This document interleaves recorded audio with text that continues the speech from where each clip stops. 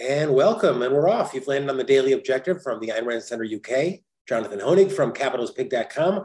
Delighted to have you with us because you are one of us. We're all students of objectivism from varying levels of interest and expertise in Miss Rand's work, Miss Rand's life work, the philosophy of objectivism. You know, I got interested in objectivism myself when I was in college. I was a very unhappy young person studying philosophy at Northwestern University in Chicago and in Evanston, and one of the best universities, I think, in the country.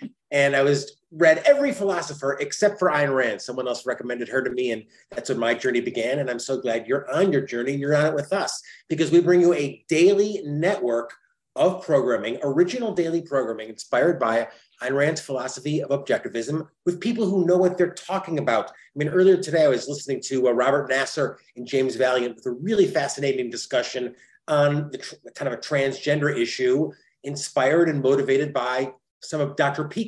Leonard Peikoff's analysis of that topic. So we're learning together, we're exploring sort of these topics together, and you're part of it. You're part of it right there in the super chat. I already see Robin and so many other of our YouTube members and our Ayn Rand Center UK members, and we need you as members because you're the ones who are keeping us on the air. We are radicals. We're radicals for capitalism, and we do it literally 2 pounds and 5 pounds at a time. So thank you for being with us for our program and our discussion today, and I hope to see some of your questions, your perspectives in the super chat as well. And of course, they'll all get read as they come in.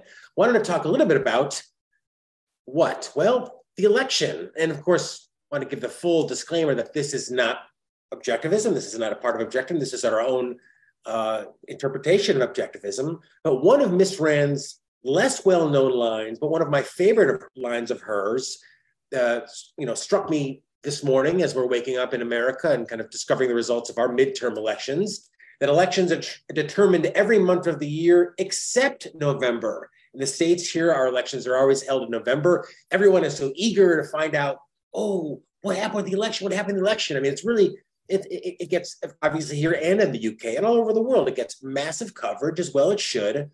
But as I understand it, and my interpretation of Miss Rand's point here is that the real work, if you will, the real effort comes not on election day. It comes every other month of the year when people are talking about these issues, when they're discussing them, when they're thinking about them, when they're applying them to their own lives. And that's, of course, what a lot of what we're doing here at the Ayn Rand Center UK. So I think restrict the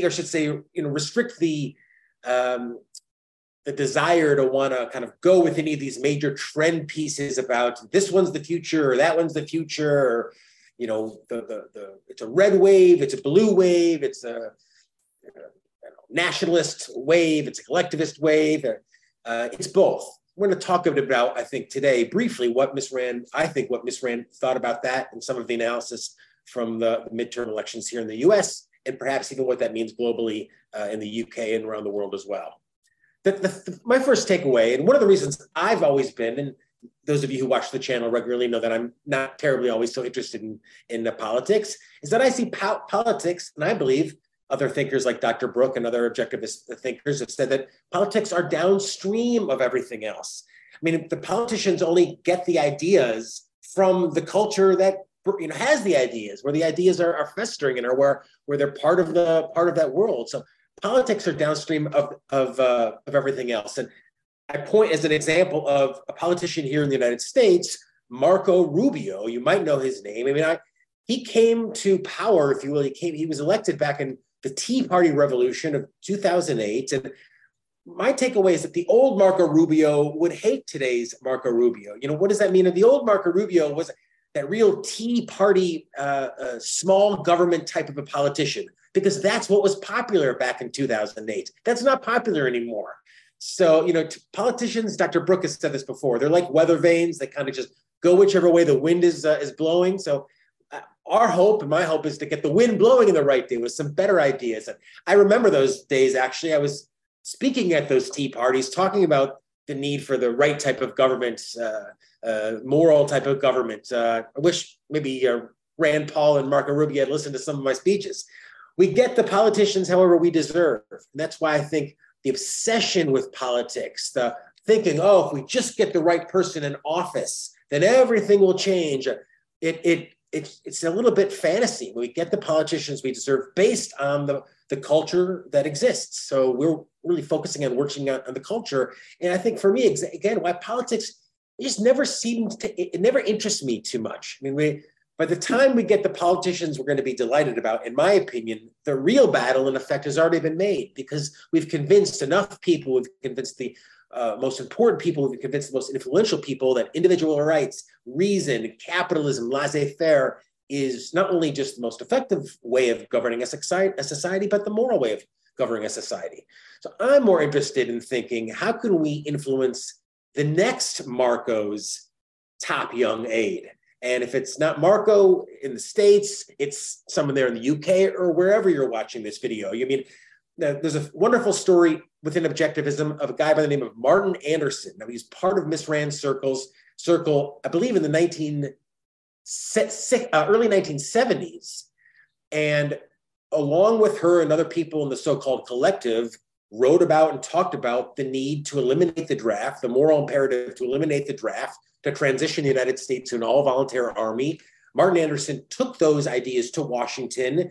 He was a close advisor with Nixon, and he ultimately led the charge to abolish the draft in the United States. So that's the power of ideas. I'm interested in influencing the culture, influencing people like the next Martin Anderson who can bring those ideas to the next politician who will be happy to come along. Now, if I was in politics and think though, whatever Lord you pray to, I hope you don't pray to any of them, but whatever Lord you pretend to pray to, that I'm not, if I was in politics, this is the way I think they might consider going both of the parties here in the United States. The GOP is up in arms these days. Republicans are up in arms about everything that's happening in schools, drag queens in schools and sex in schools, all those terrible things happening in schools. So why doesn't the GOP focus not on school reform, not on getting their crosses or, I don't know, Bible study, whatever it is they want? Why don't they focus on true, not just school choice, but school privatization? Focus on getting government out of the realm of ideas and focus on letting individual parents make those choices. And even, there's so many so-called voucher systems you can make. People can go take those, the monies they spent on taxes, et cetera, bring them to private schools. So, GOP, if they really believed it, could take school privatization and really run with it in an exciting way based on an idea of no one should tell you what to educate your child. And you have the right to educate your child. That could be a real effective carrying card if there was a better culture. Conversely, I would love to see the Democrats focus on health privatization, not just, you have a right to this with your body or that with your body, but take that all the way and say, yes, you have a right to it and a responsibility for it.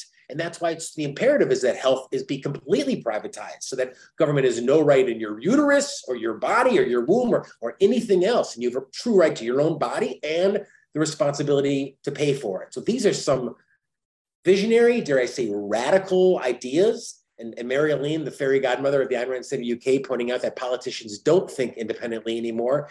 They don't. We get that. That's why we need to do what we're doing is changing the culture, talking about Miss Rand's ideas, trying to integrate them into the world and making these incremental steps. It doesn't happen by changing a politician all at once. It happens, little by little. And that's what we do. We speak up. So these are two ideas I think that perhaps they could focus on in a better culture, maybe with some of our help here at the Ayn Rand Center UK. My number two big takeaway in terms of how I'm looking at this election is that objectivism, keep in mind, is not left wing or right wing.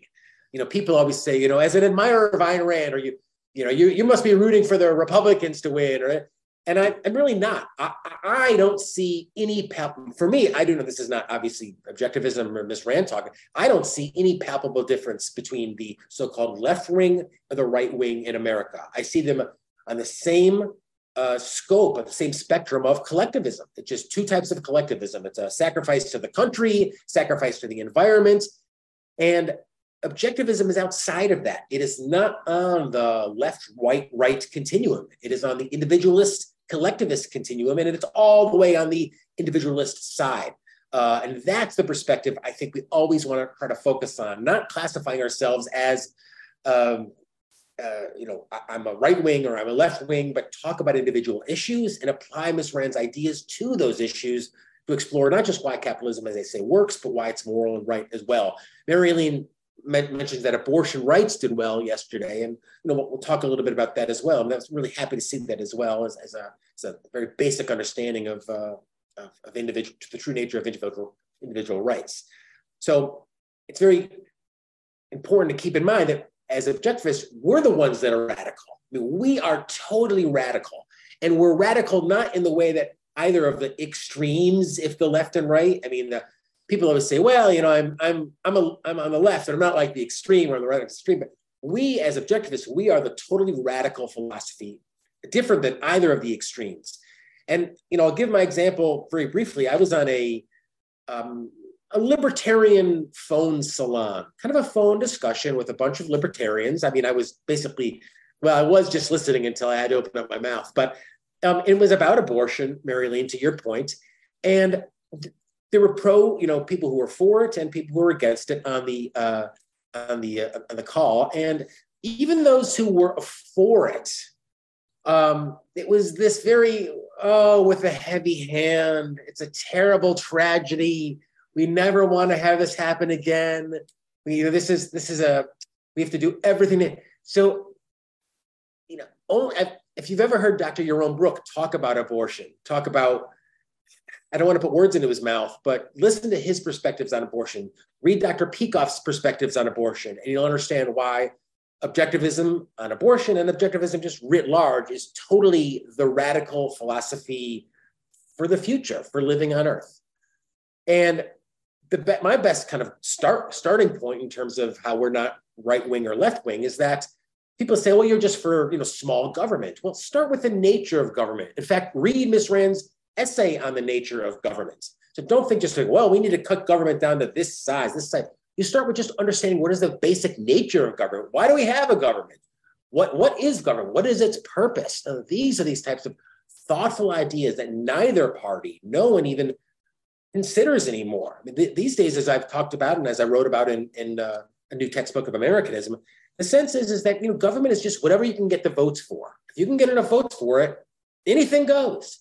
And that is not the nature of an American government at all, certainly not as Ms. Rand understood it and wrote about it. So start with that idea of not just objectivism is for small government or whatever, the right type of government, a moral government. And of course, objectivism brings totally unique perspectives on so much, on trade, on energy, rational self-interest, American exceptionalism, COVID policy, and so much. And, I started studying objectivism in the late 1990s. I'm still studying it. I'm still completely new with so much of aesthetics and various elements of epistemology. So there's so much to learn. So dive into it, dive into all these little elements of it, and don't get pushed into thinking like, well, I'm a right winger, I'm interested in Ayn Rand.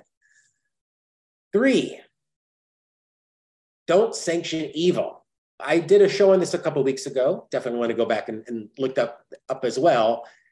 There's evil out there on both sides. As I said, I mean, I just find both parties revolting. So while I know Ron DeSantis is now being kind of christened as the champion of, I guess, if he's the champion of the Republican Party now, I guess he's the defender of capitalism. I mean, right? And we know that the Democrats aren't. So don't sanction evil like Ron DeSantis's outrageous tyrannical social media bill. What? You didn't hear about that? Yeah, I mean, Ron DeSantis signed a bill requiring social media companies to keep politicians on their site.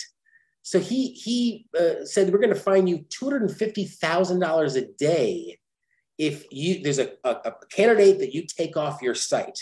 Now, how about that? I mean, imagine if you ran a delicatessen and Ron DeSantis said, hey, any politician who wants a free meal comes in here and gets a free meal. And if you don't do it, you're going to get fined. I mean, that is mob type of thug behavior. I mean, but that's exactly what Ron DeSantis enacted. And I don't sanction that type of evil at all. I speak out against it. You should too. Thankfully, that was struck down as unconstitutional. There was another ruling a year prior that was also unconstitutional. And it's a little disconcerting that the, understood now new leader of the Republican Party, the so-called defenders of capitalism, has no problem forcing you to serve a ham sandwich to a politician you don't like. On the other side, John Fetterman, I believe in Pennsylvania, won, and he epitomizes central planning, industrial planning, which is now the love of both parties. Both parties love the central industrial planning. So John Fetterman, if you go to his campaign website, he's got a whole plan of how he's going to regulate the economy. You got to make more stuff in America, end immoral price gouging, micromanaging the economy, essentially from top to bottom. Certainly the industrial elements of the economy. He's going to slash out of pocket healthcare costs by freeing up healthcare. No, not of course. You've got to come down on this party and help out this party and subsidize this party. So all evil. Don't sanction either one of them. And I'll just give a quick example from my own experience.